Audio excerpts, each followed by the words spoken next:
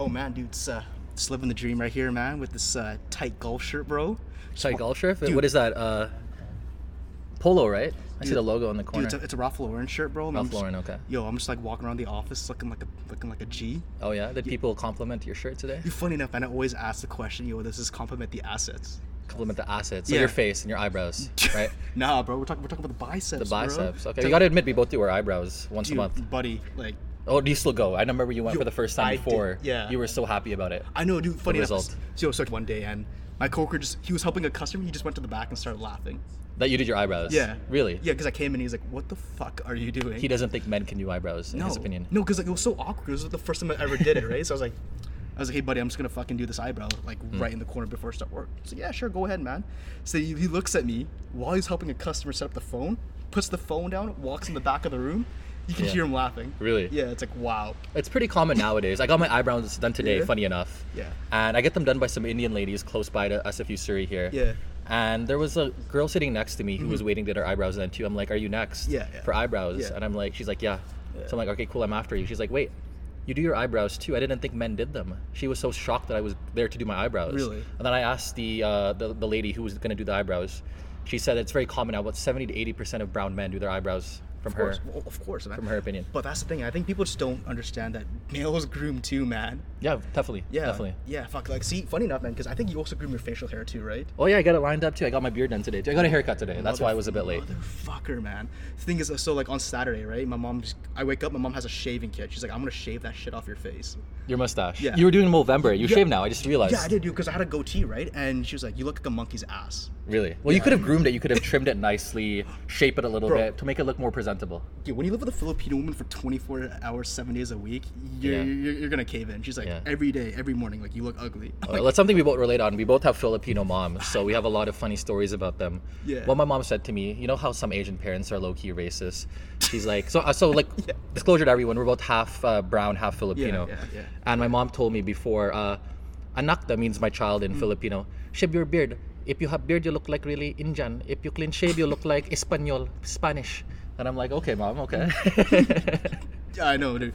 Yeah, see, at least she makes those connotations. Like, for me, it's like, yeah, you look like a monkey's ass. Oh yeah? Yeah. Well, my mom always compliments about like my weight and like to shave my beard. Like it's messy. Yeah. You know.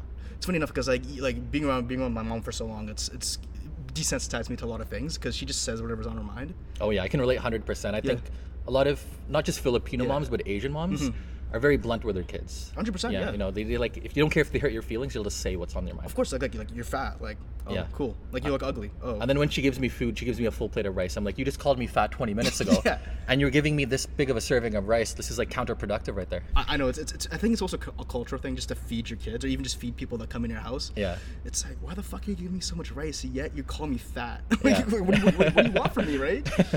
Shit, man. Yeah. So that's actually gotten me like a bit of trouble like in my past employment because I just tend to say shit without thinking. And yeah, it's like the delivery is pretty bad, man. Oh yeah. So Yeah. your office is pretty, I guess, non-PC. They can bear with Well, things that are a little bit pushing the limits. See, that's the thing. Though. Dialogue. It actually depends on who you talk to, because I think I've kind of learned to navigate the corporate culture a bit, where there's certain things you would say to certain people, and there's just people that I wouldn't give a fuck about if I just said whatever I wanted to say. So you get to know which of your coworkers Yes. who can, take some, I guess, less tasteful jokes more easily than some other coworkers. Dude, and honestly, you can tell. You can quickly develop who's cool or not just based on the first 5 to 10 minutes of talking to someone. Okay. Have you ever messed up though, where you talk to someone, you think like it's an okay thing to say, and afterwards, and they end up being offended by what you said? Many times, yeah. Yeah. Yeah, because How do you deal with that then? I don't know. I just get written up for it. At least you weren't fired, I guess. No, So you I got a stern warning. Yeah, I got a written warning. I was like, oh, fuck, Wow. maybe I shouldn't say this. Was it to a coworker or to a customer? I don't know. But Oh, someone reported you don't even know what you yeah, did. exactly. No, it was like you said something that was crude and like. But they didn't offensive. specify what you exactly said. Exactly. So I'm Okay, like, that's kind of unfair then. it is because what the fuck did I say? Like, how can I improve on something if I don't know what it is? Exactly. Yeah. It's but like nowadays, I'm basically sensing who's okay with certain things and who's not okay with certain things. And when you've been around the workforce for quite a bit of time, you can definitely see right off the bat who's really cool or who's really not. Especially outside of work, you can say some pretty dumb shit once you're drunk. Oh, definitely, yeah. Yeah. Once you're like out drinking after work with all your coworkers, things change. Dude. People seem different than they are at work. Fuck, are you kidding me, man? Dude, like, oh my god, like I remember one guy just told me like and this is when I started was, work shit is work shit. If you're at the bar, we don't talk about work. Okay. So like your identity's separate from your work, and I don't know. Really, it's interesting because, like, in some cultures, people still talk a little bit about work. Yeah. When they're out, after work. And we still do, but like it's like your identity needs to be separate from work and when you go out. So, for example, if you get fucked up on the bar, We've both been there. dude, we I've had bad nights. You had bad nights. Oh my god, yeah. Oh, I remember passing out my front yard. That was stupid. Oh really? Fuck, that was so dumb. I'm like, yeah, the goal was that if you pass out after hours, then that doesn't count towards what you do in the office because that's separate. Yeah, I saw a really cool meme on Facebook a couple weeks ago, or on Instagram. Yeah. Where the best teleportation advice is alcohol. 1 minute you end up, outside on Granville Street. The next minute you're black. The next minute you're just in front of your house. It's the best teleportation advice. You don't even remember what happened. No, I do, bro. And you go from point A to point B. And that's the right thing, away. man. Like, see, I'm at this point in my life where I want total control over everything. You ever watch that? You ever watch that movie 50 Shades of Grey? I haven't seen it. No. Dude, buddy. For those who don't know, check that fucking movie out. It's great. Is the sequel as good? I hear it's not as good as the first movie. Okay, like it depends where you come from. Like in terms of the story, it's actually way better than the first one because it has a lot more action. So 50 Shades Darker is about, I don't want to, I'll fucking spoil it. Yeah. 50 Shades Darker is about Anastasia's boss who has a thing for her. Okay, I thought that was the plot of the first movie. No, the plot of the first movie is basically her trying to, it's basically her, understanding her sexual being and the guy learning to lose control. That's about the first book. Okay, so you recommend it's a must-watch for most people. If you're into a different type of love story, then yeah, man. Okay. And the thing is, people talk about it's just BDSM, it's violence, it's all. That's this what I weird shit. assumed for the most part. But if you look past it, it's all about control. Because Okay. Christian Grey starts off with a guy who is very controlling. He wants everything to be controlled. No alcohol, no weed, nothing to distort his mental state. Really? Okay. But then he learns over meeting Anastasia that hey, I need to let go because there's not everything. I can't control everything. It goes from his suit, because he starts off with like a really tailored professional suit to like a more casual business sense, right? To more tech type of vibe. So I see. Okay. it's definitely it's a good show to watch. So Parasite. Did you Watch read that. the book as well, or are you just basing this off the movies? I read a bit of the book, but I'm basing this off the movies. Okay. Because the book is so badly written. Really? Okay. I'll admit I never read the book versions of movies. I only watch the movies. So Harry Potter, you never read the book? Never read the books. A lot of people say you should read the book. There's a lot of details in the movies that are missed from the books, but it's like 1,000-page books. I don't have time for that. But thing is, man, like reading is super important too, man. I think people forget about the importance of reading. It is. It's true. But like, I can watch the movie. Each movie is approximately 2 hours. Than to spend that much time getting every itty bitty detail. You got to use your time wisely. True, yeah. You can't just read. Unless that's your hobby, reading. Well, the thing is, like, I've kind books like of that. got away from fiction and more or less into autobiographies or just that's self-development books. Like, I'm reading this Kevin Hart book. What was that? Let me pull it up on my phone, man. Kevin Hart. You've seen some of his shows on Netflix, his Netflix specials? No, I haven't. It's pretty good. Like my favorite, I would say Dave Chappelle is better. Yeah. My favorite comedians, are Joe Coy and Russell Peters. Joe Saw them both Coy? live last year. I Can't Make This Up by Kevin Hart. But yeah, Make This Up, okay. Joe Coy, man, that dude relates to us on a level that's 100%. unreal. 100%. Because those who don't know, he's half Caucasian, half Filipino. And most of his jokes are based on growing up with a Filipino mom Yeah. and with Filipino relatives, and it's so relatable. It is, man. He talks about making perfect rice. Oh yeah, just half, the finger, the line, Yeah, and it's the like- index finger. You take it in, you swish it around, pour it out, then Yeah. you just fill the water up to the finger. I'm like, buddy, that shit's just too real. It's too real. It's too Yeah, I real. gotta say the best live show I've ever seen was Joe Coy live in Vancouver last April. Best live show, Yo, hands down, I've ever seen. Mad invite, by the way. I think were you in town or? No, you invited me. Okay, you didn't come for some reason. I don't know why. I think I was working or some shit. Okay, there were two Yeah. shows back to back. So. Wow. I went to the late show at like 10:30. God, you motherfucker. Yeah. It was hilarious because he was making a Yeah. joke about like Filipino lolas, Filipino grandmothers. Yeah. How they have like short hair, glasses, they laugh a certain way, and like they have their purse on their lap. Yes. And lo and behold, I was sitting next to a lola, short hair, curly hair, glasses, purse on lap, and she was laughing. The Filipino tita laugh. The typical tita laugh or Typical lola laugh. fucking Tita laugh. It's oh my god. Yeah. Like a lot of he says is true. It's he talks about how many nurses are in the are in the room, and like most of them cheer because they're fucking nurses. Yeah.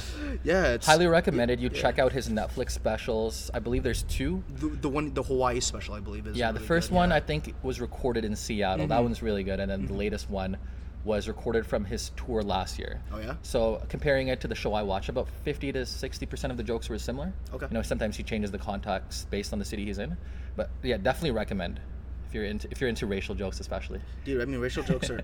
It's weird, man, because I think like comedies is different nowadays. Who's that guy from SNL that got kicked out of Columbian University? He was this Indian comedian who just basically said that if you're black and gay, then why would you double down on the negatives? I don't know. What does that mean, black and gay? Basically, what happens, like, you know, if you're black, then it's harder to progress society. But if you're also gay, it's also tougher to progress in society. Oh, I see. Okay. So when he made that joke, it's like, why would someone actively choose to be black and gay? He got kicked out of the Columbia University for being offensive. He was an Indian comedian. On SNL. Yeah, and it's like, dude, it's fucking comedy. Okay. Like, is it Aziz Ansari or that's somebody else? No, it's not. Sorry, I forgot his name, but okay. He was an SNL writer, and it's like, why would you get offended over that? If the thing is just basically saying be prepared to be offended, yet you get kicked off for being offended, then it's counterintuitive. This goes back to the point where sometimes you have to really figure out what is acceptable, what is not, for like most societal standards overall. Like, you know what happened to Don Cherry a few weeks ago? Yeah, so it's pretty. For those who don't know, just so you can give some context. Yeah, basically Don Cherry on a hockey night in Canada. I'm not a big hockey fan, so I don't really watch the show, but I saw the clip. It was about 30 seconds. He was making a comment. This was before Remembrance Day. For those listening from the U.S., that's basically Veterans Day. I believe it's the same day. He was noticed a lot of people, because this show was recorded in Toronto, walking around without their poppies. So in Canada, you wear the poppy as a sign of remembrance for the fallen soldiers in past wars that they have fought in Canada, and even current soldiers fighting now, as a sign of respect. And he made a comment that you people who come to this country, you should wear the poppy. And I believe the keyword was you people, that it was like not tasteful, and it was like putting down immigrants, and like he was fired for that comment. And I said a lot of stuff in the past apparently that it added up to his firing, but I don't think he should have been fired. No, that's bullshit. It's bullshit. It's we should respect those soldiers, because like for example, the poppy for us means a lot because my grandfather fought in the war against Japan. So World War II. Okay. Yeah, and thank God he survived. He actually met Margaret Thatcher. He has a picture with him. It's like one of our proud family moments. So for us, we have a lot of respect for veterans because we have someone in the family that has fought in a war. But for them not to recognize the sacrifice of these people, it's disgusting. For me, like I thank God I think he should have been fired, right? I shouldn't have been fired. No. Because think about it. Like we celebrate Christmas before Remembrance Day. Like you see like all these Christmas deals coming out prior to November 11th. Right? Yeah. That's why people say don't put up your decorations or starting jingle bells or any Christmas carols until after Remembrance Day. People say that. Yeah, exactly. And like my dad was very adamant about that because that's just for us that was disrespectful towards our grandpa, right? Or tata, as someone as would call it. But for Don Cherry's comments, like I guess he could have worded it better, but I feel like because people are too sensitive nowadays. Dude, are you fucking kidding me? He worded it better. Like obviously he, like okay, fine. He could have said, and even in the apologies video, he said, yeah, quote unquote, follow-up video. He's like, yeah, we should change it to everyone. Like everyone who doesn't wear a poppy should do this. But you can kind of assume that that's what he meant if you weren't so fucking sensitive over everything. But I think people just offended over everything, man. Kind of pisses me off. This relates to you getting written up or your comments. There's a threshold, and you really have to thread the line. If you're like a person who's not PC, who just says what's on their mind, you still have to have some sort of filter. And there's a threshold of what is acceptable and what could get you fired or get you in trouble. Of course, like for example, you can't call a customer a shithead over the phone.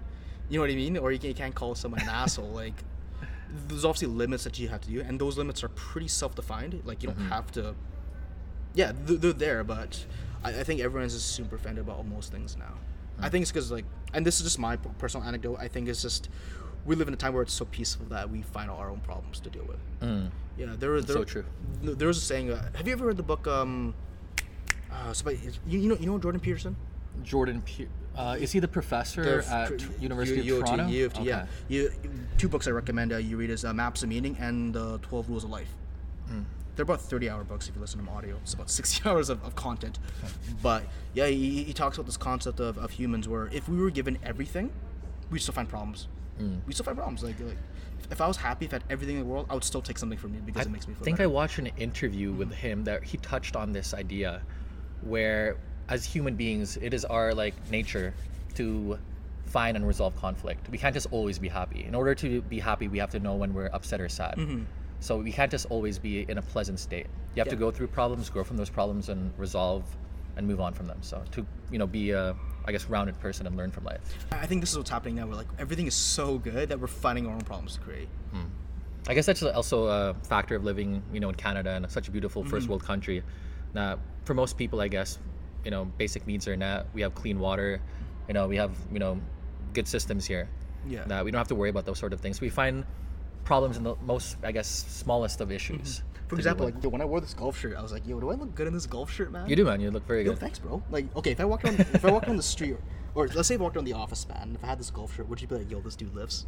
I would say so, yeah. See, this is the Yeah. conflict I had, man. Was is this golf shirt too is this too loose on me, bro? No, if you have the biceps to show off, then why not show Ready? them off, right? Yeah, this is what I'm doing right now, man. For those who can't see it, Yeah. just right here, man. Just Yeah, flexing. too bad we couldn't do video today, Like, you could have got that on No, camera. funny enough, man. Like, we had this room booked for this university, and it's only made for specific students.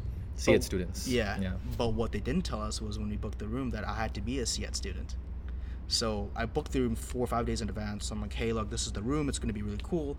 Only for me not to find the room. So we spent about 30 minutes just looking for a place to record. And Now we're in the new SFU building. So those not familiar with SFU, we're at the Surrey campus actually. They have a brand new building that just opened this semester. It's huge, and surprisingly, there's barely anyone inside here. I see a few students studying, but there are a lot of empty spots. So I guess people are just not aware yet don't tell to them. come here. Yeah. Don't fucking tell them this is our place. Oh yeah. Well, if we send this podcast mass out to SFU, maybe post it in SFU used book sales or something Yeah, like exactly. that. That's how you can blow up.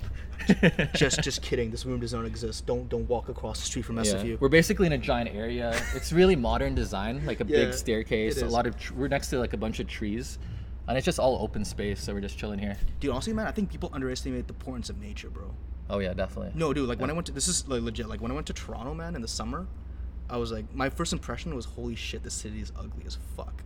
I think we have different perceptions of what's beautiful and what's ugly. I agree that like Vancouver, our downtown is not as doesn't stand out as much as other downtowns, skylines, especially in Asia and cities in the U.S. But I find architecture very beautiful as well, to see like a nice skyline. Nature is good as well, but it just depends what you're looking for. No, it's weird because it was such a shock to me because like when I went to Toronto, it was like, yo, there's no trees on the sidewalk. Like for stuff you usually take for granted, the minute it's not there, you kind of realize, oh, this is kind of weird. Okay, cool. I've been to Toronto a few times. I never noticed about the trees on the sidewalks thing. Because in Vancouver, that's pretty common. Exactly. Or even grass on the sidewalk. It's like, holy shit, there's no grass on the sidewalk. Like, what the fuck is this? It was so weird, man. And because in Toronto, we'd be walking around. So one street would be like really nice. Then the next street would have like these really old like brick houses. It's kind of like a haunted house. Like I was staying at this Airbnb in Toronto, and I swear to God, I was so scared to enter in because the place we had no light. Like in the there's no street light. Oh, it was just trippy, man. I was actually kind of scared. Yeah, you couldn't switch though. Exactly. It's like, what the fuck? Like, okay, but whatever. Yeah, this was you said it was a more smaller buildings area. It was a house. It was a this is insurance. What- This is an insurance term, by the way. It's a bungalow for those who are insured. But it was still in the downtown core. yeah, Okay. it was like a street off the downtown. Because I know when I've been there, I went to it was like a Caribbean market or like Caravana, right? I think so. They had a lot of restaurants and shopping over there. It's like smaller buildings, just out. It's basically in downtown still, but like a little bit outside the tall buildings. Is that the same area you were staying in? No. We're staying near College Street. So basically, we're near U of T. So it's basically Okay. a lot of students living around the area. Yeah. But it's like, how the fuck can a place in downtown Toronto have no streetlights? It's so weird. I was like, it was kind of creeped me out for a bit. I guess the budget didn't call for it. Too much snow removal budget. Yeah, no, it is. And honestly, like at this point, I'd rather just live with my aunt in West Toronto. Oh yeah, okay. Yeah. But these are all good things to know because I'll be moving to Toronto in a couple months to start work there. And yeah, although I've been there a few times, I'm looking forward, to be in a new city, make new friends, get a fresh start there. Yeah, so I think it's good, man. But then I think the minute you kind of go to a place, you kind of figure out what you don't have. You kind of miss like what's you guarantee, right? yeah. For example, like when I went to Vegas, man, I was like, holy shit, the air here is pretty bad. Like, Vegas. Okay. Yeah. Maybe it was just the humidity. Like I don't think it's polluted in Vegas. It's just like it's so humid in the I summer. don't know. I don't know, right? But then like that's I realized, holy shit, clean air. The air here is. Go to Foshan, China. You'll see what bad air really is. Oh yeah. Yeah, so I've been to China many times. Okay, go ahead. Basically, for my dad's line of work, he exports from China goods to North America. And I've been up to a lot of the factory cities in China, and the air quality is especially bad. My mom got really sick last time we were there. She was with us. And that's why, like, I guess the culture here, even for Chinese people who come here, they still wear the mask because that's, like, part of their... is that why they do it? I thought it's because they're sick. I think that could be a reason as well, but maybe they could be used to poor air quality where it's just natural for them to go out in public wearing a face mask. Yeah. but like it was all smog. Like you could see the sun partly coming through the clouds, but like it was like a very dreary. It didn't even look like fog. It just looked like smog. Are you fucking? Yeah. So don't people get sick from that, or like is it that has to be some sort of health warning? People get used to it, you know. I'm sure there are some health complications, you know, down the road, long-term complications, but China has, you know, rapidly developed. It's a developing country, and even back, you know, in the U.S. and Canada during, I guess, the Industrial Revolution, you know, coal burning and all that. China still burns a lot of coal, I believe. So it's one aspect of development. Hopefully, they get past that and go to more clean, you know, energy sources, and the pollution cleans up pretty soon. Hopefully, man. But then the question is, how is that going to happen, though? Do you think that'll happen through, say, innovation of the market, where there's an incentive for, no pun intended, but there's incentive for, you know, companies or even entrepreneurs like just entrepreneurs in general to create more greener technology? I would say so. That's part of it as well. I think China's has to first get to the standards of Western countries, you know, Europe and Canada. And also it's part of the nature of the economy. Most people would agree and are familiar with the fact that China is really known for manufacturing. A lot of things are made in China, and that's really what the economy has been based on. But in the last 20, 30 years, the middle class has rapidly been growing, and there has been a transition more so to services now. And it seems that China is making a lot of investments in Africa, and Africa is becoming China's China. Explain that. So explain that more. Explain that more. Isn't that more okay? Yeah. So let's start with the services. So what do you mean by services? Do you mean things like fiber, where like you're gonna outsource certain tasks for them to do at a cheaper rate, or fiber? Can you say fiber? So you've heard of fiber? So 5G, that's not the same fiber. thing. So okay, that, no. let's get an example. Let's say that I want a website to be built, but I don't know how to do it. Yeah. What I can do is I can go on Fiverr, contact someone to do it, pay them some really cheap rate, and they can do it for me. Okay, yeah. So like, yeah, just different services, whether it be fiber, website building, financial services, you know, consulting, accounting. It seems now as the middle class is growing, a lot of the economy now is transitioning into services such as fiber, web building, and all that. You'll talk closer to the mic. Yeah, man. And another thing I guess people should be aware of is the One Belt, One Road initiative. One Belt, One Road. Have you heard of this? No. So China really wants to be a powerhouse in the world. You know, I believe China is pretty soon going to overtake, if it hasn't already, overtake the U.S. as the largest economy in the world. And it's basically now a race between the U.S. and China, who can be number one in a sense, economically, and have a lot of influence in the world. And China's making a lot of strategic investments in countries, you know, in South Asia, go towards Europe, towards Africa, in infrastructure such as rail lines, pipelines, you know, routes, so they can transport goods from China to like Europe and Africa very seamlessly, and have like a very smooth system in that sense. So they're investing a lot in these developing countries. Okay. Yeah. Okay, and then what's in it for them? Is it just royalties in return, or like why would they invest in these countries? Like there has to be some sort of return for China. Well, they'll get returns. So like for example, Africa, it's rich in a lot of resources. So by making investments in their rail lines and their roads and their infrastructure, they're expecting, you know, to have access to those markets, access to those resources, and being able to send, you know, their goods from China to those countries as well. So they're putting in that investment to get a return out of it in different ways. Interesting. If that makes sense. Interesting. Yeah. Okay, so it's basically a business investment. Business investment, yeah. Okay. But do you think they'll backfire in the long run, though, in terms of these countries allowing China to reinvest into their city, or in? Well, I would say like in a lot of these countries, you know, they're developing. Maybe the government isn't as, you know, transparent, or, you know, there's a lot of corruption going on. Like I remember when I was a kid driving with my family in India, a lot of the signs on the highway, they were half signs. So, you know, it says like, you know, 100 kilometers to the next city. It was like half the sign built. And I'm like, Dad, what is that? Like, why are all these signs not fully built? He's like, oh, it's corruption. They paid half, and then the rest, like, they just pocketed or whatever, you know. Oh my God, it's fun. So, yeah. I guess with China putting in the effort, I guess, to improve these countries, obviously, I guess the governments are like happy, oh yeah, invest in us. You know, you'll have access to our markets, you'll have access to our resources that we have here. You know, like if you want to buy something, we'll go with you instead of the U.S. or something, you know.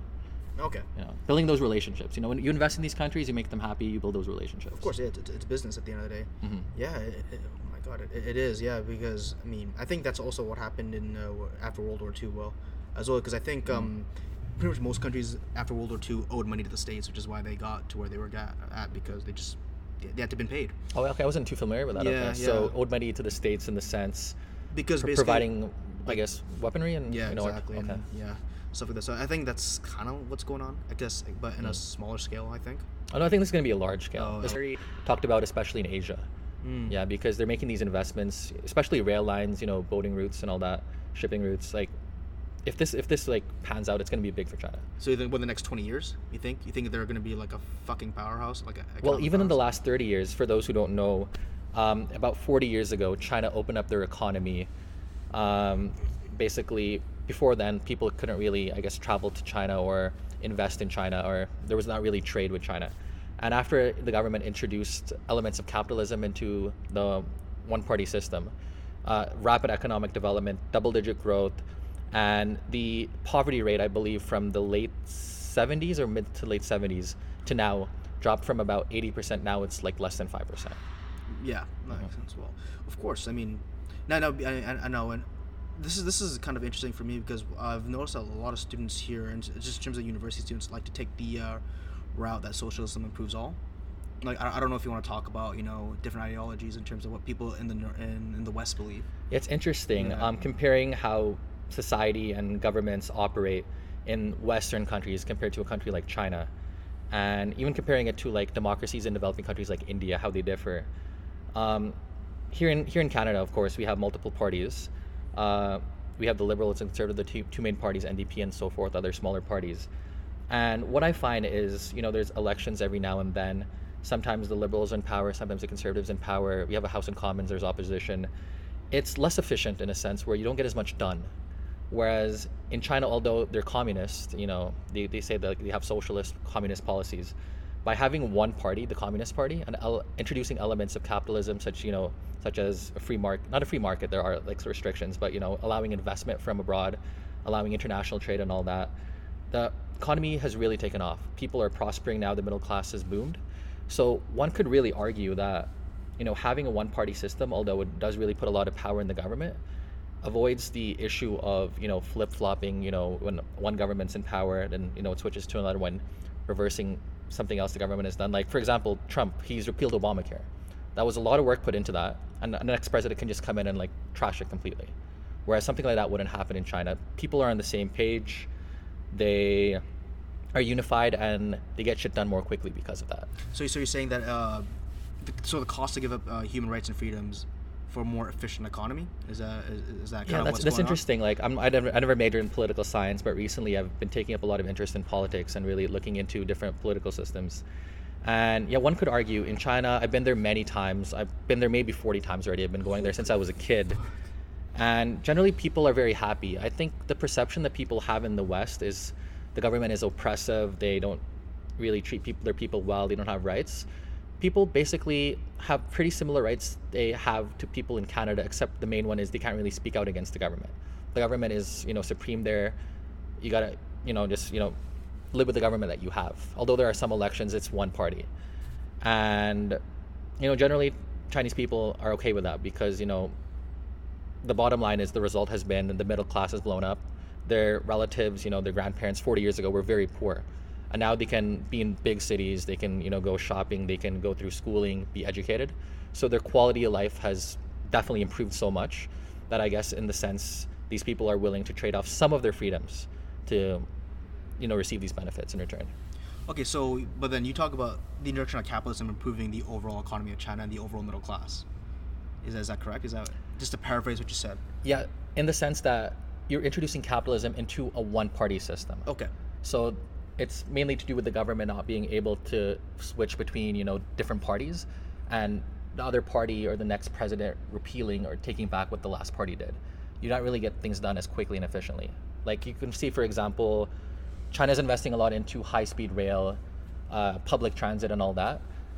New rail line in China could be built in probably a third of the time it's built here in Canada. We're here in Surrey. They're talking about extending the Expo line now. Probably going to be done, in 10 years? A project like this in China would be done in like 2 years. Oh yeah, because then they had the stupid LRT Yeah. You had the stupid fucking LRT project, which was scrapped. Yeah. I think how much was it to scrap it? Or I think it was And see that's the point here too, because it was the municipal government. There was a different mayor, different councillors, part of the municipality. Then when there was the election, a new government came in, a new mayor, and just scrapped it. I remember near my house, I lived pretty close to the rail line. They already started digging. There was big closures, traffic. Yeah. There was a big sign, LRT coming soon. Sign was gone. They had to refill the holes and all that. And that costs money. Yeah, that costs money, you know. Yeah. So this money, these dollars are being wasted. This money is being wasted because, you know, an election comes and the party before who already started a project, the next government can just come and just scrap it, you know. Damn. Yeah. I mean, I guess it's something to think about. But, and this is, I think, I just want to come back to this point where I've noticed a lot of students here, like, especially in North America, you know, they're anti-capitalism. They're against, you know, the idea of capitalism. We've talked about this a lot. Yeah. But my question is, I guess, in your opinion, like, why would that be the case? Like, why is there's such an anti-capitalism attitude here in the West? There was a really good video, I believe I shared with you, an interview of Kevin O'Leary, of how a lot of young people, including himself, he admitted to, when they're young, you know, in high school and university, people start off as socialists, you know. They're not really working yet, they're not making their own money. Many kids are still, even in university, living with their parents. Their housing's provided. Yeah. they get food on their plate. They don't really have to work as much. They may, you know, work a job just to pay for school if their parents aren't paying for school, but they live a pretty good life. And then when they get into the real world, when they move out of their house, get their own place, start having to pay for their own expenses, they realize it's a rough world out there.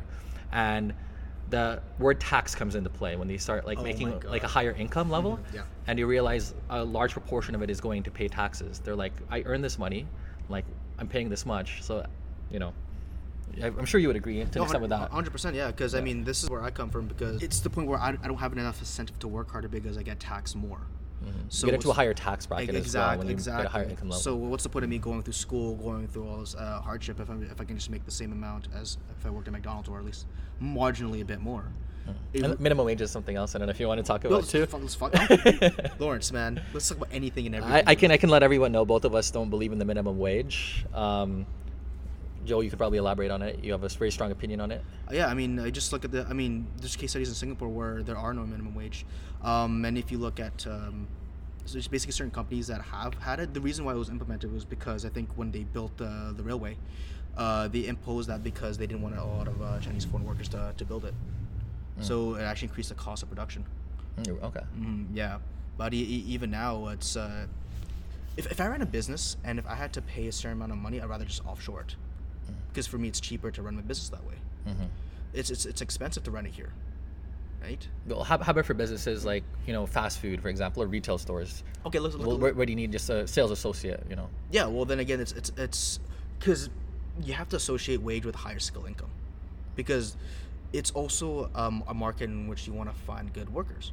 So ideally, the higher wage you offer, and this is just a very simplistic model here, but the higher wages you offer, then the more likely you're going to have higher skilled candidates, which is why Google pays so much, Facebook pays so much. It's because they're able to track, you know, in terms of a competitive market of workers, that type of job, because they're offering $300,000 in a city where $100,000 minimum is the poverty line. I agree pretty much with everything you've said.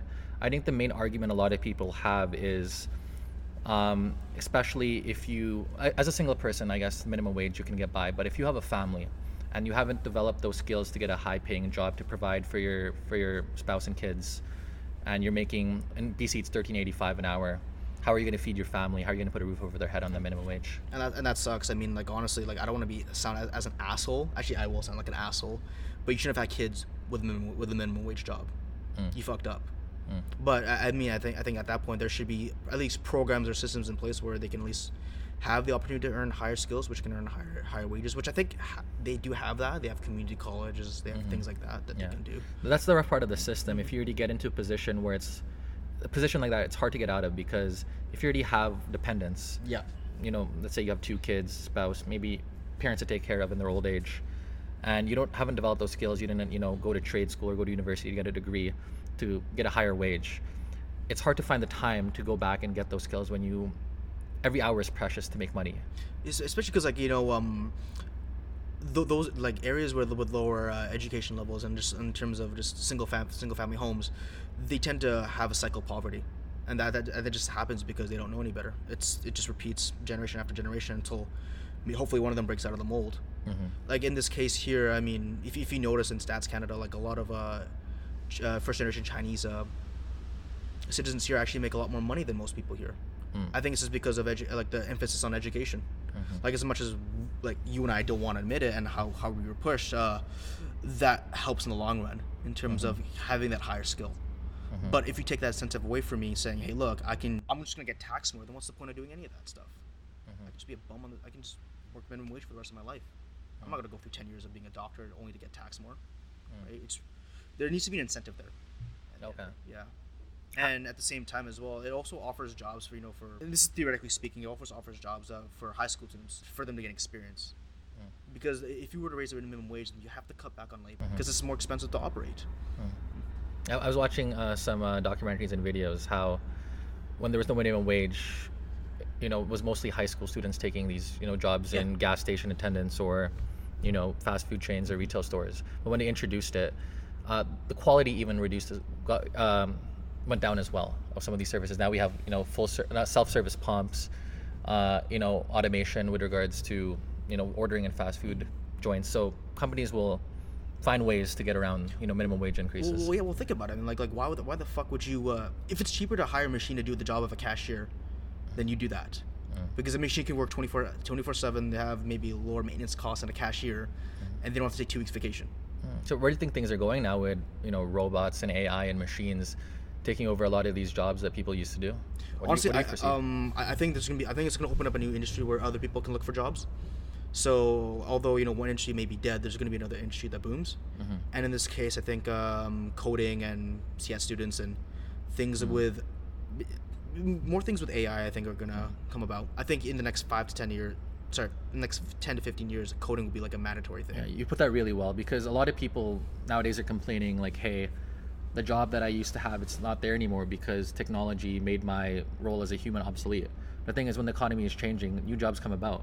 So like, back before people would, it was like combustion engine or whatever, old technologies, when they become obsolete, there's job opportunities in new sectors. So people have to, jump on those opportunities. But there's also like a struggle period between that and new opportunities. For example, if you were to get rid of, if you were to have a country that has automated truck driving, do you know how much that would fuck up a lot of people's lives? Because that would take away the job of truck drivers. Yeah, there has to be some sort of transition to effectively move them into a new industry where they can learn that. But that's assuming that it happens overnight, where like there's no more truck drivers, everything is automated. So I think in most cases there is a transition period where during that time, people in that sector where the jobs are disappearing, they can slowly transition into finding opportunities elsewhere. I don't think that's the case now. Really? No. Really? Well, think of how fast technology is growing, bro. Right? Like the rate of change is so much more faster than ever before. Like, guys like Elon Musk they're gonna invent something really really quickly, and then as soon as the market adopts that change, it's just gonna be a fast. The question is how fast this change or innovation is adopted. Exactly, and then that's a question I can't answer. But I feel like that transition period is exponentially gonna decrease.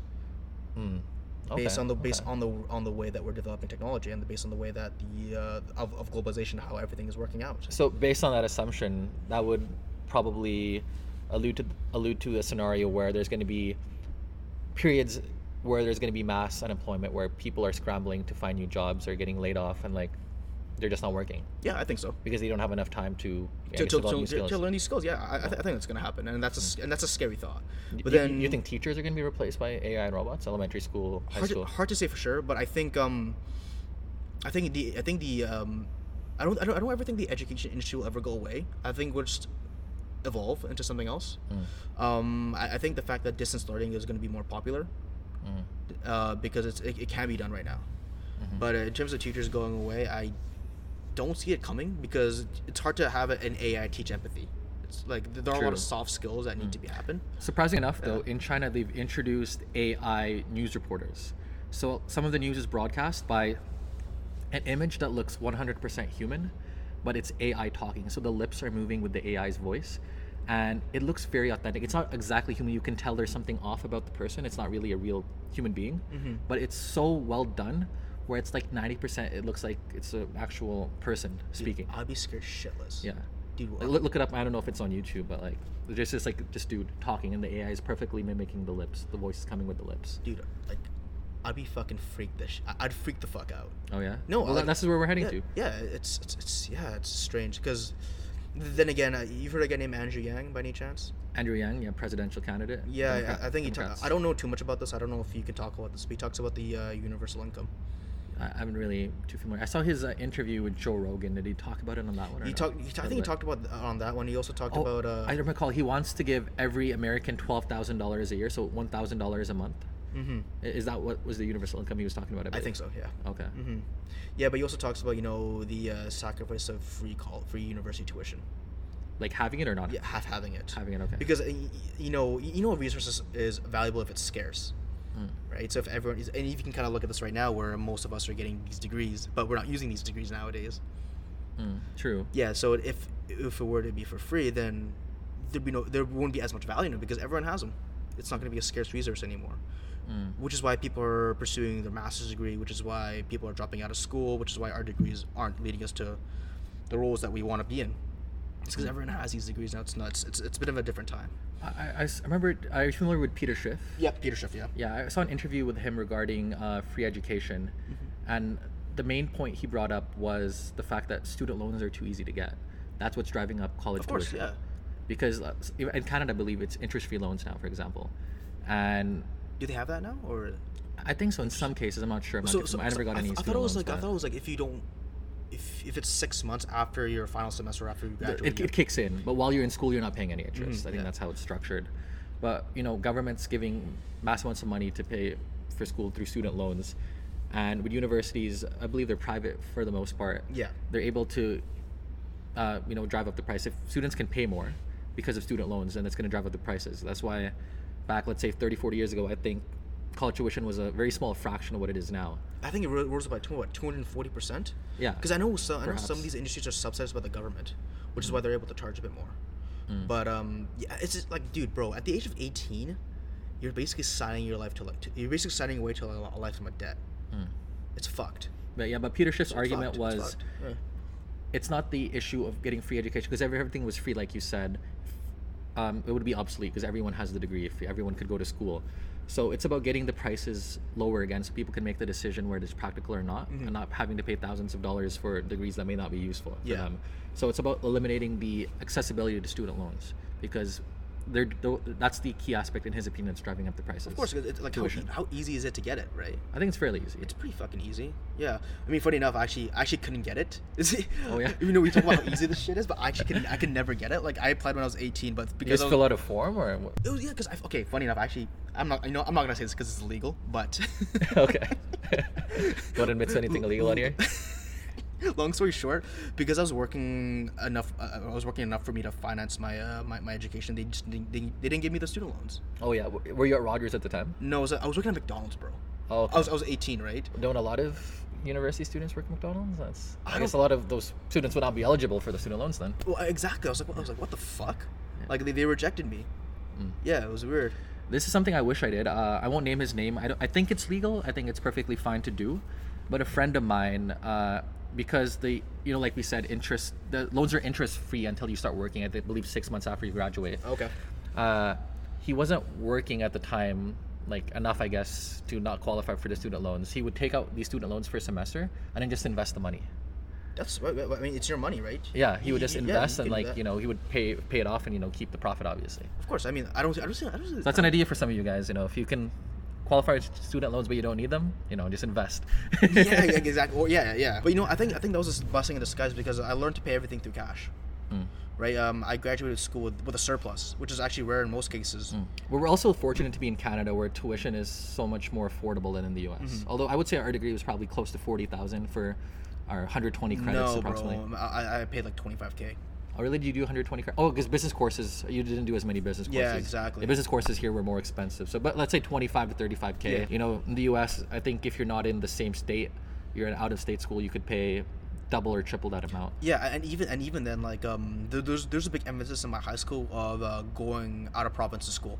So going to U of A, going to McGill, going to U of T. But as an out of province student, that doesn't really impact our tuition as much as an American student going from like Pennsylvania to California. The cost of living in another province also adds up as well because you don't know any better as 18, right? Like you think, oh my god, I'm gonna live the university high life. I'm gonna go to McGill. I'm gonna stay in a dorm. I'm gonna fucking pay $7,000 a semester, plus the tuition, plus the textbooks. We don't buy textbooks, by the way. Oh yeah. Plus, I did at the beginning, but then I realized you got to buy them strategically, only if you really need them, dude, oh my god. and make sure to sell them again. 100%, yeah. The thing is that you student. Okay, so we can talk about the textbooks in a bit, but like, yeah, as an 18-year-old, you have this high life or this dream of I'm going to be this ideal university student that's going to study overseas, but you don't realize that you're going to be paying through the nose through the same education you can get at a local university. At a what university? At a local university. Local, okay. For a fraction of the cost, right? It's almost like you're basically glamorizing being this university student with all this freedom, but you don't realize the repercussions of what that could handle. It's a balance as well, because some people say university is supposed to be some of the best days of your life before you get into the real world and start a family. And I would say university culture does play a big factor in the school you chose. Both of us, we went to Simon Fraser University, and we have a reputation for not being a very fun school. And Simon Fraser engaged the world, bro. Engage the world, yeah. So at SFU, a lot of the students here are local students. It's known as a commuter school, so there's not too much of a social aspect. You really got to join clubs as much as you can to meet people. Not a lot of parties compared to UBC. I remember seeing a ranking 2 years ago of the universities in Canada, the top 47 universities with the best social aspect, be it like parties, social aspect, and all that. And number 1, I believe, was Queen's University, which makes sense. It's in Kingston, Ontario. Nothing really there, so people are all from out of town, looking to meet new people, have fun. SFU was 46 out of 47 on that list. I'm not surprised. What's 47th? I don't remember it, but it was, I think, a school in the Maritimes. Oh, okay. Yeah. Okay. Oh, I guess it makes sense, man. I mean, SFU is known to not be very social. Oh, yeah. It's like shit. But I think everything has its sacrifice. Because I'll be honest, if I went to school, if I went to UVic or something where I partied more, I'd probably fail. I'd probably fail out of school. Yeah, well, it really depends on your time management and your self-control and being able to, work hard, but at the same time enjoy when you can. But that's the thing, man. You're 18, dude. Yeah. Like when you start off, like you. I'm not gonna speak to all 18-year-olds, but I was a fucking idiot when I was 18. Man. Oh yeah. Yeah, like obviously, like bro. So my first econ exam, right? So for those who don't know what a bell curve is based on the average mark. So if you have the average mark, you can get like a B or a B minus, but the lower you go into that average, the lower your grade is. So the average for my first econ exam was 54%. I was an idiot, and I studied the night before my econ exam, and I got 33%. Was this micro or macro? Macro. The first class I ever took, I was like, holy shit, I'm gonna fail this Did you class. have Choi? I had Choi. But funny enough, Choi actually ended up being one of my favorite teachers because I was like, okay, I need to kick it up a notch. I need to change my study habits. Then Econ 201 came around for you. Yeah, then I got fucked up with that. Dude, Barkin. I had her for 3 courses. She was pretty cool. Okay, I'm gonna rant about my degree for a second, but the fact that this degree was so hard to get, and the amount of times I fucked up, has such a low rate of return for me. Like I could have gone where I was at with a different degree. Straight up. Well, you're working in insurance, yeah, and I assume was the degree required to be hireable at your place of employment? It was funny enough because I actually had a full-time position with this company. Thank God they took me a year before I graduated. So for me, it was like my full-time along my graduation. And at the time, yes, they required a degree, like related to insurance. But then I could have just done any other, like, realistically speaking, I could have done a psych degree, a communications degree, a poli-sci degree. Well, you never know. Life always has changes. We're still 24.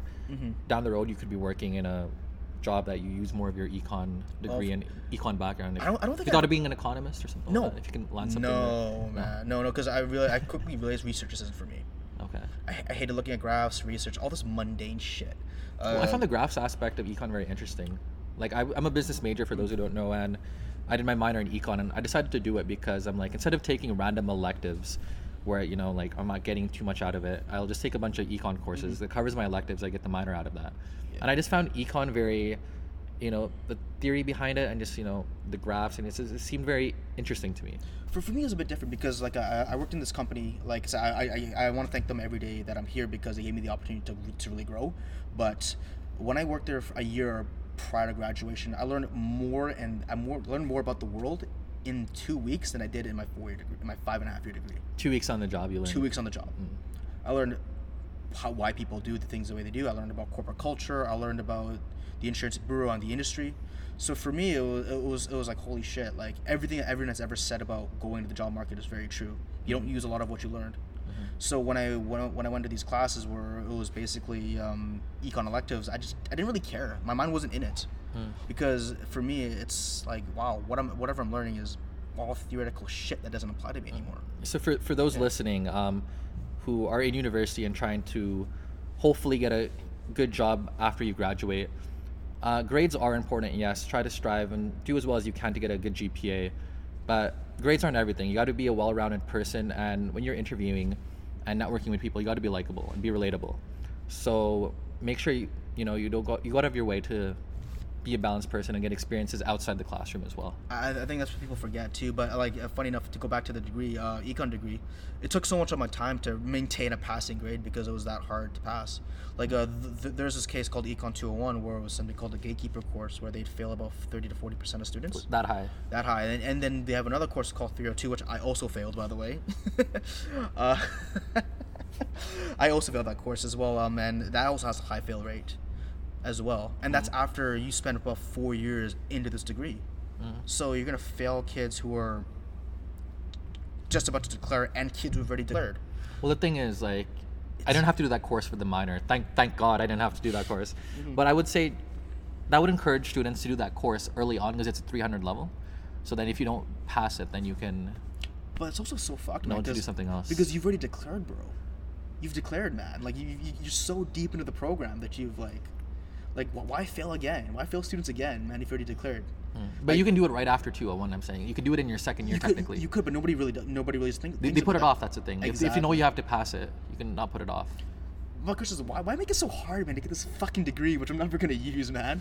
But it just frustrates me to this day that, like, I had to spend so much of my time studying for this degree that I don't really use. Well, another thing as well, even though you have the good grades or you did really well in school, when you're out of school, whether you be self-employed or working for a company, a lot of it has to do, your success, a lot of it has to do with your street smarts and how you're able to network and get along with people.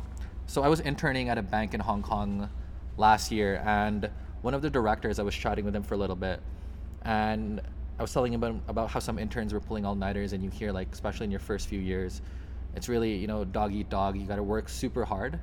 And he was telling me how it's not about working hard, it's about working smart as well. Like, he said he didn't really pull any all-nighters. He's just, he was just, like, finessing. He said he just talked to people, was likable, socialized, was relatable. And in the corporate culture, I think that's what gets you into higher positions. It's not about how hard you work. If you're just like a robot punching in numbers and spreadsheets and all that shit, you got to be able to finesse your way up. I mean, dude, social like skills are very underrated, man. They're very underrated. Like you learn the stuff on the job, and you learn how people operate. You learn how to read certain people. Like we talked about this in the very beginning. You learn how to read certain people. I don't want to suck up because I'll never suck up to anything, but you learn how to work smarter that way. And I think that's something you have to learn as an experience, and that I don't think school can ever teach you that. I would think that also really has to play into the culture as well. How someone was raised. If they're raised that you'll be successful if you work the hardest, and just like not really have a life. Some people are, I guess, programmed that way. It really depends on your upbringing too. It is, man. Like, you've heard of something called tiger parenting? That's big in Asian cultures. Yeah, there's a strong emphasis on education, just being this unsociable person or this robot that is really focused on the books. But I think what most people are realizing is that that's not the best way to go about things. You need to learn how to interact with people. You need to learn how to have a wide variety of skill sets. You need to learn how to balance out certain things, which is why I think even in university applications right now, especially for like business schools like Sauder and BD, they require almost like a resume at this point. So you have your grades, but they also have your extracurricular activities.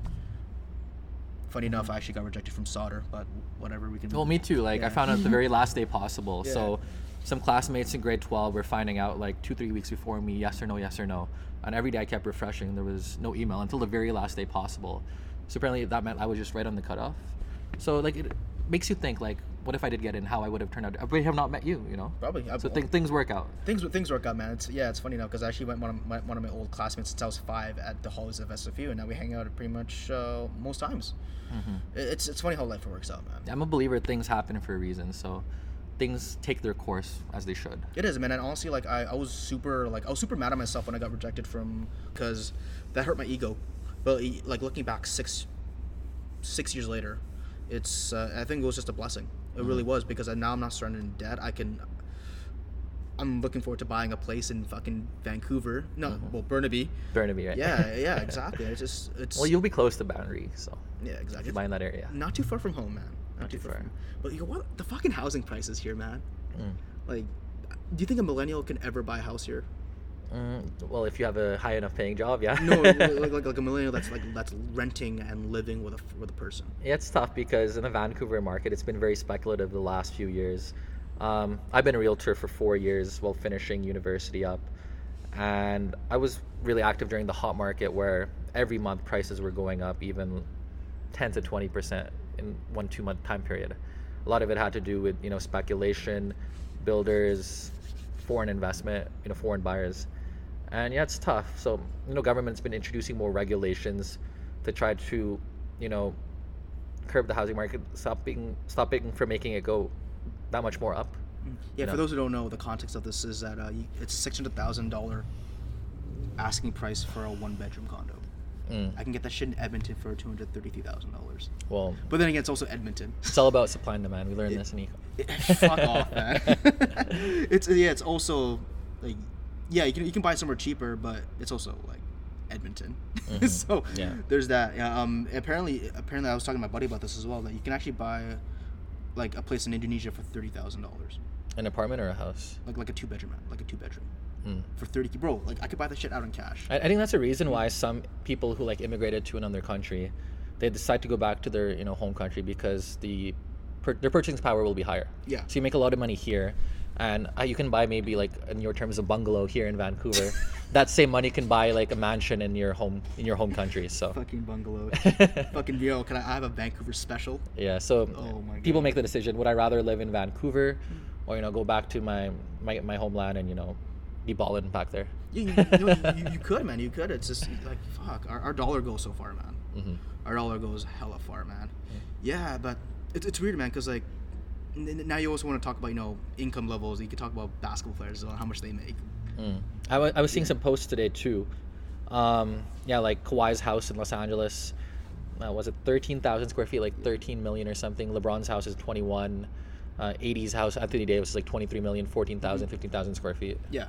Dude, it's fucking insane how much they make. But like, people always don't want to justify how much they make, because they think teachers and doctors and nurses shouldn't make that much. But at the end of the day, I think it's just supply and demand. Like, comes down to how much the market's willing to pay. Like, bro, like you and I can pay $130 to watch LeBron play in Portland, if you're down, by the way. Because I know some people are gonna drive down to Portland, pay $130 for nosebleeds, US dollars, and drive up on the same day. So they're willing not even gonna stay overnight. No. So they're willing to drive 12 hours. I want the possibility to see like Damian Lillard or AD or KCP. KCP. Fuck that guy. He's so shitty. He's being overpaid. He's getting paid like fucking 11 million, and a guy like Lou Williams gets paid 8 million. That's so unjust. That's bullshit. But this is what comes down to. It's the demand for these type of things. Like, people were going to drive 12 hours in total to watch a game and pay $135 USD to watch a game for about 2.5 hours. Entertainment value. It's entertainment value, man. Like, no, like the market demand for fucking surgeons isn't that high, which is why they don't get paid that much, unfortunately. Right. But bro, Trae Young, yeah, I think he's gonna be an all-star. Oh well, you think the Hawks are the 13th seed or something last time I checked. That's gonna be tough. But Luka Doncic, he's like averaging close to a triple-double in his second year. He's definitely in the MVP race. He's averaging like 9.5. Yeah. He had 19 games in a row of 20 points, 5 rebounds, 5 assists at least, and that surpassed Michael Jordan for the record. He had 18 in a row. Luka had 19 in a row. Fuck, man. Okay, so in terms of this, like, how happy are you that Golden State's not isn't the powerhouse it was? It was. Well, it's good. There's more parity in the NBA now. I guess the last 3-4 years, people would assume it's going to be Golden State and whoever LeBron's team is in the East, who's going to make the finals. And now with a lot of the off-season moves and even some of the moves before the season started or during the early part of the season, there's a lot more parity in the NBA. It's up in the air who's going to be in the finals, who's going to take it all. And I think that's better because, like, Golden State won for the past 5 years in a row. No, they had a lot one time. They blew the 3-1 lead, the 3-1 jokes. They were up 3-1 against the Cavs and they blew it. I know. But I think they won 3 out of 5. 3 out of 5. I thought it was 4 to 5. No, they won 1. Okay. They lost the next one. That was 3-1 lead. Mm-hmm. Then they won 2 with KD. And then the third one they lost with KD. KD went down to the injury. Klay Thompson went down to the injury in the finals against the Raptors. Yeah, exactly. So they made 5 straight finals. 1 lost, 1 lost. Dude, when Durant came on, Join the team? Oh yeah, people are like, he's a snake, cupcake. Yeah. Fucking hell, man. But no, I'm just excited for LA, bro. The Clippers or the Lakers? Both, or just man. in general? Just in general. I'm just excited for LA, man. Like, I'm looking forward to them in the season. Yeah. So don't assume anyone I'm going to say that I'm a Clippers fan. I've been a Clippers fan since the Chris Paul, Blake Griffin days, Lob City. I know, like, Kawhi was part of the Raptors, were Canadian. But, like, yeah, Clippers are one of my teams. Clippers and the Raptors. This guy's a fucking bandwagoner. No, I've been a fan for, like, since fucking, when did Chris Paul join? 2011, 2012? Yeah. So I was bandwagon then when Chris joined the team. But I stayed with them. CP3, Yeah, my God, man. Yeah, but what I also realized, man, is that most Filipinos aren't into basketball. Yeah, I think it's the national sport in the Philippines. It's weird. Okay, they never make the Olympics though. That's okay, so they never make the Olympics. We don't see any besides Jordan Clarkson. We don't see any Filipinos in the NBA. Yet it's their national sport. It's like, fuck, we suck at our national sport that we can't even make. That none of us can even make the NBA. Maybe one day, hopefully, there's gonna be a Filipino born in the Philippines player who makes it, or even like an American or Canadian or Western born one. Yeah, but most of them are like 5'5". It's gonna be eventually. It's gonna be tough. It's gonna be really tough. It has to be like a halfer, maybe. Yeah. No, I'm 6'2", but like I played in high school. I only played up to like grade 10. Not good enough, obviously. Dude, see, you're 6'2", bro. I'm 5'6.5", man. The shortest player in the NBA was 5'3". Who's that? Muggsy Bogues. Okay. 5'3", shortest player in the NBA. Was he straight from China, or is that someone else? No, he's a African American dude. Pretty good player, good handles. So at 5'3", he made a career. I don't know how many years he played. I think about 10 years. He made a career out of himself. Hell. I mean, I'm just hoping one day we get a Filipino player on the team. Yeah. So I think Jordan Clarkson, half Filipino. Is he the only one who's have Filipino descent in him? I don't know. I that's the only person I know for sure that's Filipino. Half, at least. Well, I don't know if you've heard of James Yap. He's the star of the PBA, Philippine Basketball Association. I don't know, man. If he can't make it to the big leagues, then I don't know who can. James Yap. James, it's weird, man. Like to this day, I don't know why it's the Philippines' national sport. Yet none of us can make it to the NBA. Well, in the Philippines, they're very influenced by American culture. It is, because they've been there forever. I think another factor that plays into it is it's an affordable sport, unlike football. Well, American football is not really big outside the U.S., but like for ice hockey or rugby, I guess there's more expenses involved. Whereas the basketball, all you need is a pair of shoes and a ball, right? A hoop outside. True. Funny enough, I think sporting is a good way to get out of poverty for a lot of developing countries. Like like if you want to segue this into Brazil, even Thailand, like their Muay Thai scene is fucking huge because that's the only way these kids can get out of poverty.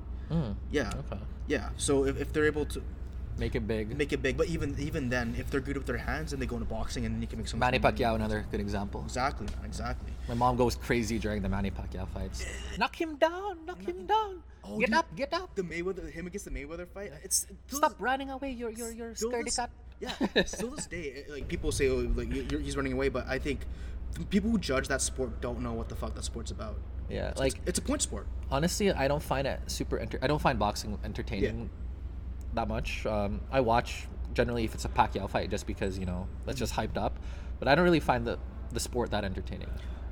What I hate though is that people who don't know anything about the sport have this critical aspect to it, like to these athletes. Oh, like Mayweather shouldn't run, or he shouldn't do this, or he shouldn't do that. Yet you know nothing about the sport itself. So. The thing is, I don't follow the UFC. I don't watch it consistently, but I find the UFC much more entertaining. There's more action. It seems like more of a real fight. Yeah. For boxing, it's a lot of standing around and hugging. I don't. Sorry to offend any boxing fans here, but it's just like my preference.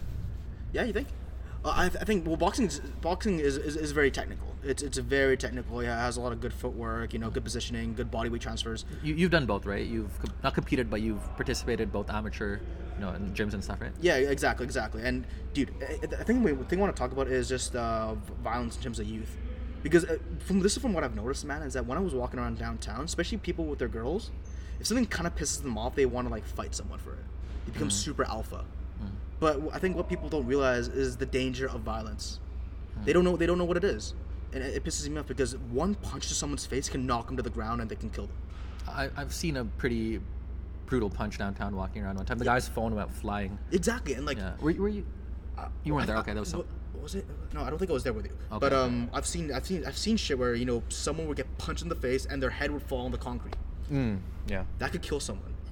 It's so stupid that people would want to resort to violence as the first thing because they don't know what violence entails. Alcohol definitely plays a factor in nightlife and clubbing scene. But if it's just like walking down the road, no one's under the influence. It's just why would you be inclined to start a fight like that? So I think it's also a lot of. I think it's this group mentality. Like I don't know if you want to talk about this, but especially in the city of Surrey, it's known. It's kind of known for that group mentality.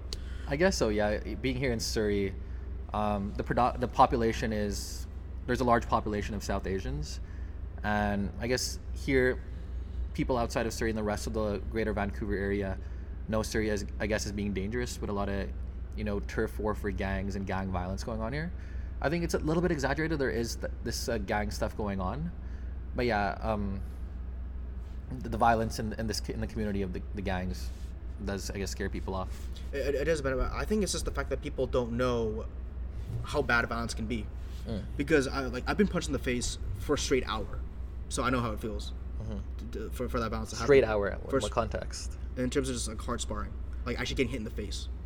Okay, but like you had breaks in between. Like it was an hour match. No, straight it was like 5-minute rounds with like a minute break. Okay. So, how was your face afterward? Dude, I was fucked. Like, okay, why didn't you tap out? You wanted to finish. No, because it's kind of like a gym mentality thing, and so it's like you don't want to pussy out because if the guy still wants to keep going, you're like, okay, fine, let's keep going. But there are a couple of times where I just I came up with a bloody nose or came up with a really bad like head injury, like headache afterwards. But it's no serious head injury. No serious. I would never compete, man. This is why I went to school. I wouldn't want to compete. But it's like it humbles the fuck out of you when you get punched in the face for an hour, when you get tapped out multiple times a week. It humbles you. It's like, holy shit, this hurts. This can kill someone. But for someone who's ever been punched in the face before, I'll admit I have. Exactly, like once or twice. Once or twice, and it humbles you because I think a lot of that comes up from a lack of respect of the other person, right? Yeah, if you never, for example, if you never touched the fire, then how would you know what that pain is? How would you know what that fear is? It's the same thing with this. Like, if you've never been actually beat the fuck up, then how would you know what that fear is? You just don't know. You really just don't know. So moral of the story, I'll go join a gym and try to get beat up and see what. Yeah, it'll humble the fuck out of you, man. Because you don't know what someone else has, man. You really don't know what someone else has, right? After this, do you want to fight? Hey, man. I mean, for sport, yeah. Yeah. For actual things, no. I got weapons. See, that's the thing, man. No weapons, fist to fist fight. Well, it depends, man. I mean, if we handshake, do some open palm, touch sparring, yeah, why not? Okay. I did Taekwondo. I got my first degree black belt. I stopped in like grade 9 or 10 though, so I'm a bit rusty, but I still have the beast hopefully deep out inside me. I stopped when I was 13. I got my black belt in Taekwondo when I was 13. But when I got back into mixed martial arts when I was 21, I was introduced to something called the low kick. The low kick. So basically, you kick below the belt. Like your crotch. No, like. Here. Okay, good. Yeah, and I was like, holy shit, this is effective. It hurts a lot. It hurts. No, it hurts a lot. I know it's like this is faster. This is more effective, and yeah, because I'm used to kicking above the weight. No shin pads or any shin guards or anything like that. Shin guards for sure. But like even kicking on the bag, it's like this is so much more effective, much more leverage. But yeah, there's a lot to the world that people need to learn. And once you experience that level of not necessarily that fear and that discipline, then you know you don't want to go that route unless you have to. Okay, I'm about the lifestyle where you just treat people well and try not to get involved in things that escalate into fights. Dude, just talk it out, man. Just talk it out, man. Right? Like what we were doing, man. Yeah, I'm not a big fan of war either. So. No, not at all, man. If you can talk it out, then talk it out. But don't fucking throw your fist like you're some alpha shit as a first line of defense. I remember, downtown one time I was trying to split a cab with some because I'm going to Surrey, right? So I saw like a brown guy. You just assume going to Surrey too. And then he was like with a girl and some other guy. I'm like, hey, are you going to Surrey? Are you down to split a cab? So it's cheaper. And he's like, well, who the fuck are you? And I'm like, oh, I'm trying to see if you guys want to split a cab. If no, that's fine. And he's like, I got a girl, can you see? And he like started fighting me for no reason. I think that's the And thing. the girl man. was stopping. And like this guy was drunk as fuck, so I just like dodged. And I'm like, dude, stop! I was just backing off. I'm like, what the fuck are you doing? Well, that's the thing, man. It's like if someone's with their girl, they just become more brave. Yeah. But that's so stupid because it puts the girl in danger too. You just don't know who you're messing with, man. You really don't. Yeah. Yeah. No, I probably could have beat the shit out of him. He was a tiny guy actually. Well, the thing is, you don't know. That's the thing, you don't know. You don't know, but based on how he was throwing his punches, he's drunk. But yeah, he didn't really seem to like know what he was doing. Yeah, because like, dude, I got my ass kicked by a fucking tiny Korean kid. Yeah, so you don't know. But he had skills, right? Oh, he dude, he knew what he was doing. Yeah, he was a fucking taekwondo motherfucker, and he kicked my ass. He just, he Little outworked me. Kim. Lil Kim, yeah. I'm like, wow, no, for like, Lil and Park. he's the nicest guy, man. He came up to me, he was like, oh my god, it's good to see you again. What have you been up to? Yeah, how's SFU and everything. But then the minute he got in, he kicked my ass. Yeah, it's shit. You just don't know what people have, and that's just the scary thing. Cool, man. I think we're like an hour and 10. You can keep going a little bit. Like, how much more time do we have here? I don't care, bro. We can still. Yeah, let's go till 45. Yeah, we won't stay too late for closing. Yeah, or whenever the hour ends, right? Yeah. Yeah, man. But there's a point I wanted to go back to when we were talking about go back to it. housing and being a millennial in this city. Go back to it. Yeah. Go back to it. I was talking about how a lot of it has to do with speculation, foreign buyers and all that driving up the market. And another point I wanted to bring up was the fact that it's less affordable now because income levels have not been rising at the same pace as housing prices. Yeah. So yeah, it's unfortunate. It's hard for if you want to live in a beautiful city like this to be able to get housing. Vancouver, from what I remember, is the third most expensive housing market in the world. Top two are actually Sydney, Australia, and Hong Kong. Oh, okay. So I think Vancouver was median house price is about 12 times income. Ooh. Australia was like 14 or 15, and Hong Kong, the median house price is 18 times median income. 18 times. So if you're making $50,000, that's almost like $1 million. Yeah. So do you think that something similar to San Francisco is going to happen, where people will want to leave the city because it's just so expensive to live there?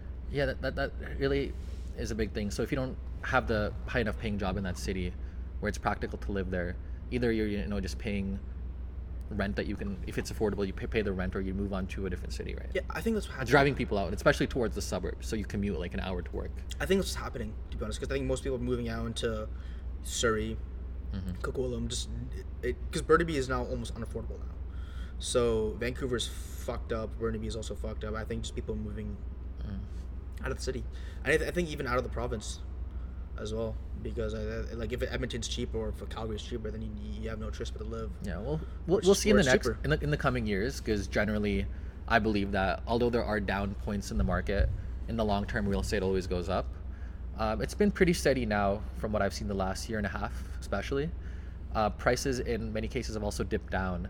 So it seems that the introduction of several regulations by the government, be it the provincial or federal government, such as empty homes tax, taxes on Airbnb and rentals, foreign buyers taxes, has really been at least somewhat successful in stopping the market from rising as fast as it has been the prior years before this. I think Vancouver's is very distinct in the way its economy is built, because a lot of it's built on foreign investment and even money laundering. I think, what was it, I think it was $5 or $6 billion of our economy is based on money laundering. No, it said, I think the report said that in the housing market in Metro Vancouver, $5 to $6 billion came from proceeds of money laundering. Fuck, man, it's corrupt. It's a corrupt city. So, yeah, it's pretty corrupt. That's why, I've encouraged you. I encourage a lot of people, especially young people, to, in your 20s and 30s, you should move from Vancouver.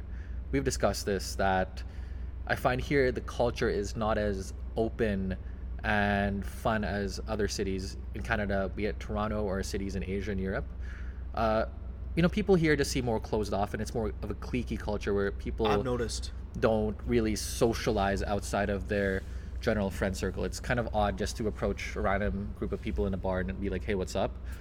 Whereas having traveled quite a bit to many different cities and countries, I'm very comfortable just walking up to strangers and being like, hey, I'm visiting, you know, is it cool if I join you guys for drinks? And I'm just very open that way. Whereas like here, it's not as socially acceptable or Yeah, it's very different. encouraged to do something like that. It's very different here. It's very different here because people don't want to mesh here. I think it's just, I don't know what about the city. It's funny because Canadians Yeah. are considered to be friendly. Like, we're friendly, we're nice, but in Vancouver particularly, although you're nice, you don't really want to be friends with people you're not already in your circle. Yeah, Like, I noticed people don't like mixing friend groups either. Yeah, I've noticed that too. It's hard. I don't know what it is though, man.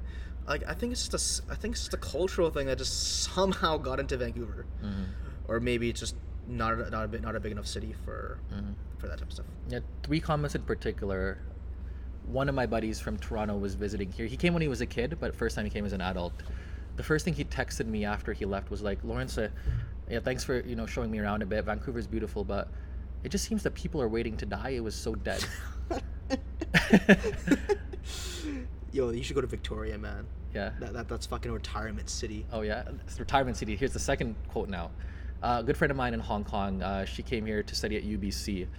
Her friends in high school and her, you know, local friends in Hong Kong, when she told them that she was going to go to Vancouver for school, they were like, wait, why did you accept an offer in Vancouver? That's where our parents go to retire. It's not where you go to be a student. A bunch of people told her that apparently. Oh, really? Yeah, because in Hong Kong, there's a lot of Hong Kong people with ties to Vancouver, so that's the perception over there. Like, Fucking that's a hell. retirement city. Okay, we've, you know, made money. We can go retire in Vancouver now. That's the attitude. She should have went to SFU Burnaby.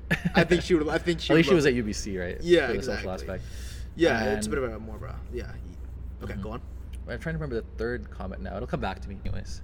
Yeah, hopefully it comes back, man. Yeah. Hopefully it comes back. But yeah, I mean, just it's hard to make friends outside of your group. I don't know what I still don't know what it is to this day, where everyone just wants to stick to their own friend group. I don't know what it is. Now that reminds me of what it was. The next comment now. I went on a date with a girl sometime back. She's from Vietnam, and she said she goes to UFV. And University of Fraser Valley, yeah. So she was in her like second year or something like that. She said it was really tough the first semester or so, where she grew up in a culture in Vietnam where people like, become close very quickly. So like if someone's a cool person, they like you, you know, like, hey, you can sleep on my couch, you know, let's chill and all that. Where when she came here, it was harder to find that camaraderie and genuine friends who were like down to, you know, have that connections right away, or like, you know, have an understanding, because the culture here is more closed off, she found. Oh, Yeah. okay. It's really different in Asia. Like I've been to different cities in Asia. Yeah. And people are just so friendly. I was in Seoul, South Korea, and I'm just in Hongdae, one of the party districts there. There's 3 party districts in South Korea, so one of the best party cities in the world, highly recommended. These Korean people just started offering me rice wine on the street. There was a big wagon. They bought a bunch and were just passing it to me, and I'm like, oh, thank you so much. Oh, where are you from? I'm from Canada. Oh, we love Canadians. Oh. And he just kept giving me. Yeah, well, Yeah. it's yeah. I mean, I've traveled a bit too, and it's the exact same thing that from what I felt. But it's just, I think it's distinct to Vancouver. I think that's what gives its love. And I've been to Cuba. I've been to South. No, I haven't been to South. I've been to Cuba. I've been to Iceland. I've been to Thailand, and it's just Vancouver's very distinct. For me, it has a place in my heart somewhere, despite all its flaws. So for you who has that, you know, sentiment, and for anyone else who has that sentiment as well, where Vancouver is your home, I highly encourage everyone, though, even if you want to live here, to travel, see the rest of the world. I feel a lot of people are just so comfortable being here in Vancouver and just spending their money here. When you have the time and you have vacation time, if you can have the opportunity, go visit new cities, experience what people are about, and just learn new cultures. Because I find by traveling and just seeing different ways of life and how things are different in, you know, different cities and cultures, you can really grow in your perceptions as a person. No, I think you're right about that, because the more you travel, the more you learn about different cultures. Because if you're just stuck in one city for the rest of your life, then what do you know? You only know up to the boundaries of your city. But when I went to Cuba, this was a shock to me. Was you couldn't use our cell phones because there was no cell service, except we went with the hotel. So when we were walking down the boulevard, we noticed that their families are playing outside. They were looking at their kids. They had strollers everywhere. It was so pure and so wholesome. But now when we walk back here, all these kids are on their iPads. They're looking down on their phones. There's no interaction with them anymore. It's tough now for the younger generation, young kids. I remember, like, as a 4, 5, 6-year-old, playing, on the playground, just socializing without. I guess the only technology I had was like my Game Boy Advance. That was pretty much it. Yeah. And I remember at Guildford Mall, I saw the play area. They didn't really have any playground stuff. They had iPads all across the wall, maybe like 20 iPads. And I just walked by. Every single kid was just playing on the iPad individually. And there were some complaints, and the iPads were all taken down. Yeah. And they introduced some like play sets instead. I think, crazy. I think we're honestly losing the ability to socialize with others, because have you noticed, if you were to sit down with someone, and if you were to talk to them for an hour and a half, what are the chances that person, besides myself, would be looking at that phone? Yeah, like you checked it once. Yeah, like if Yeah. you check it like a couple times, that's fine. I've been around people who just check it constantly, way too much. Like there's a reasonable amount to check your phone. Yeah, but like if you're interacting with someone, focus on the moment, focus on the now. It's weird because like, what the fuck does this piece of metal have over us? It's just like the world is so connected now. Yeah. From like my experience, like having studied abroad for a little bit, working abroad, and just meeting people in different cities. I have friends all over the world, and it's just so easy just to start a conversation. I like talking about current events and just general shooting the shit, and it's just so easy to message a friend there, and just talk about so many different things. Our minds are scattered all over. It's because like we're essentially operating in a world where we have too much things going on at the same time. Like for example, I bet you if you turn on your phone right now, you're gonna have Snapchat notifications, IG notifications, NBA notifications. We're just notified left, right, and center. That it's hard to keep focus on one thing. I think we're slowly developing like a culture of ADD, where we need to focus on too many things at once, but we can't have a specialization in one. I've noticed that personally too. I find just even in my day-to-day life, I have so many different things on my mind at the same time going on. Yeah, what the fuck? Okay, cool. It's like different tabs, It is. All right, man. So we got about 30 seconds. You got anything else to say, man? Now this was really fun to do. This is my first podcast. Thanks for having me on. Hey, I man. think we covered a lot of good content. Dude, man, it's just like I said, follow the conversation, man. It's therapeutic. Therapeutic, yeah. Yeah, man. So hopefully our voices are soothing for everyone. It's right, man. a little bit of ASMR here and there, man. What's ASMR? It's a thing where like people whisper in the mic and people fall asleep to it. It's like, hello, my name is Joe. Good morning, good afternoon, good night. And they do the little rubbing. They do the little rubbing thing. They rub the mic and everything. It's really weird for some people because people eat, and like people fall asleep to people chewing on like food. Well, they're chewing on food. Yeah, it's like. So there's food in your mouth as you fall asleep. Yeah, so you must be hella tired to fall asleep mid-chew. No. So there's no. So there's a mic, right? Then people listen to someone else chewing food. Oh, I see what you mean. Okay. So it's like. No, it's a big thing I've seen on social media where people just watch people eating and chewing certain foods. Like they get suited by the crunch of crispy food or like the swish of like a liquidy food. Like, I find it just it's not my thing, but apparently some people like that. Funny. It's really weird. Like this is gonna be really weird, but I recommend to have an open mind. Try it. Look at some ASMR shit, and hopefully help you go to sleep. Yeah, I think that's the IG page I saw. Oh, was it? Yeah, I think there's an ASMR IG page. Was it Van Lee that? Okay, so this is a Canadian Tire commercial where Van Lee was doing ASMR. He was whispering and shit. It's so soothing, man. It's so weird, but so soothing. All right, man. Fuck. Okay. Okay, we're good to go. I think we're good. Yeah. So. All right. Live the dream. Good night.